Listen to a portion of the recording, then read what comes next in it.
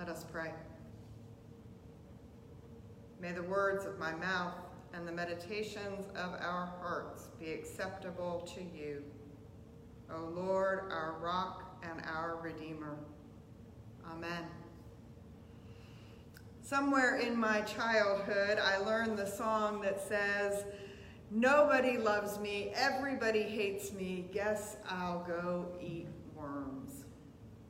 There's more to the song, but those words came to mind when I read that Martin Luther described himself as a poor, stinking bag of worms.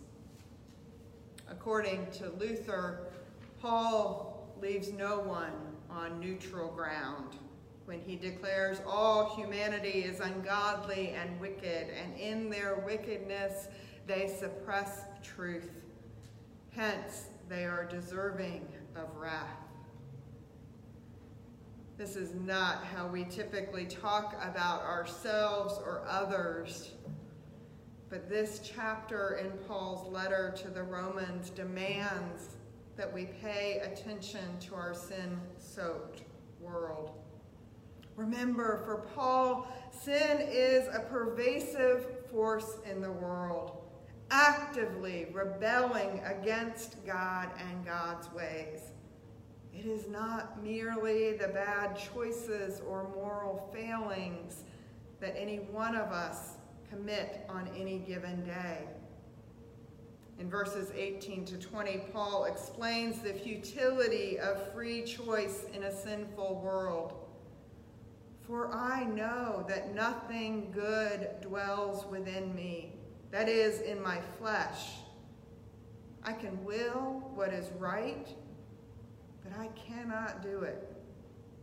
For I do not do the good I want, but the evil I do not want is what I do. Now, if I do what I do not want, it is no longer I that do it, but sin that dwells within me. This is the bondage of the will, that even when we will to do what is right, we are deceived. We cannot, apart from Christ, accomplish the good we want." Until this week, I had not known that scholars debate how we should hear the I in this passage. New Testament professor Walter Taylor outlines 5 of the possibilities. Some think that Paul was talking about himself and his dissatisfaction with God and the law in a diary-like entry of his pre-Christ perspective.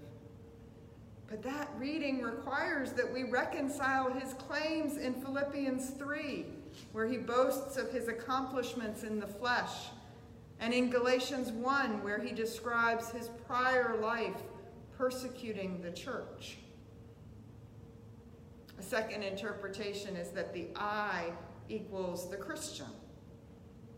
But then how do we reconcile Paul's own words in the previous chapter, where he tells us that Christians have been freed from their enslavement to sin?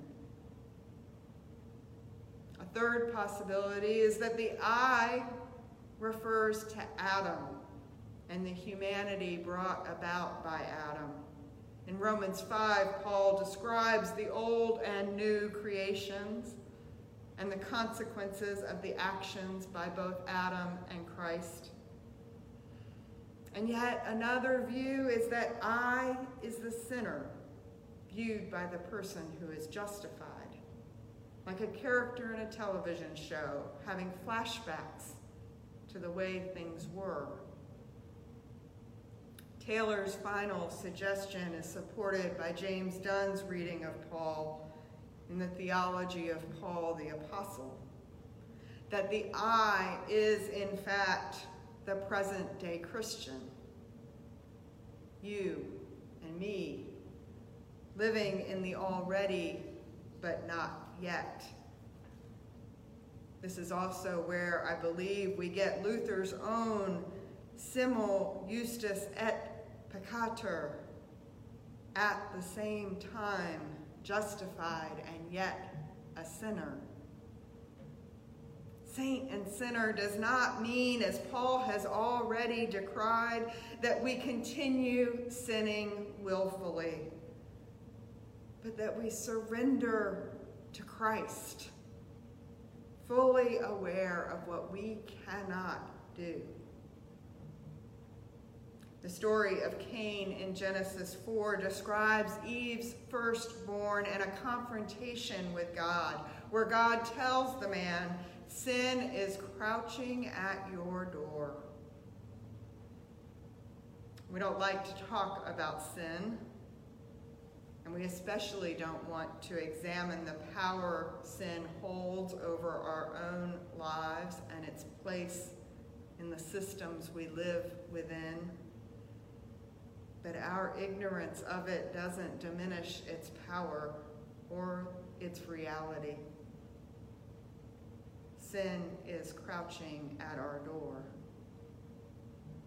It has the power, as God tells Cain, to make us a fugitive and a wanderer on the earth. It has the power to poison our relationships with each other, to infect the body of Christ, and to weaken us. And the law is no help, because on our own we cannot fulfill the law. But we have the remedy, Christ, our deliverer. When Paul asks in verse 24, "Who will rescue me from this body of death?" He knows the answer. And so do we.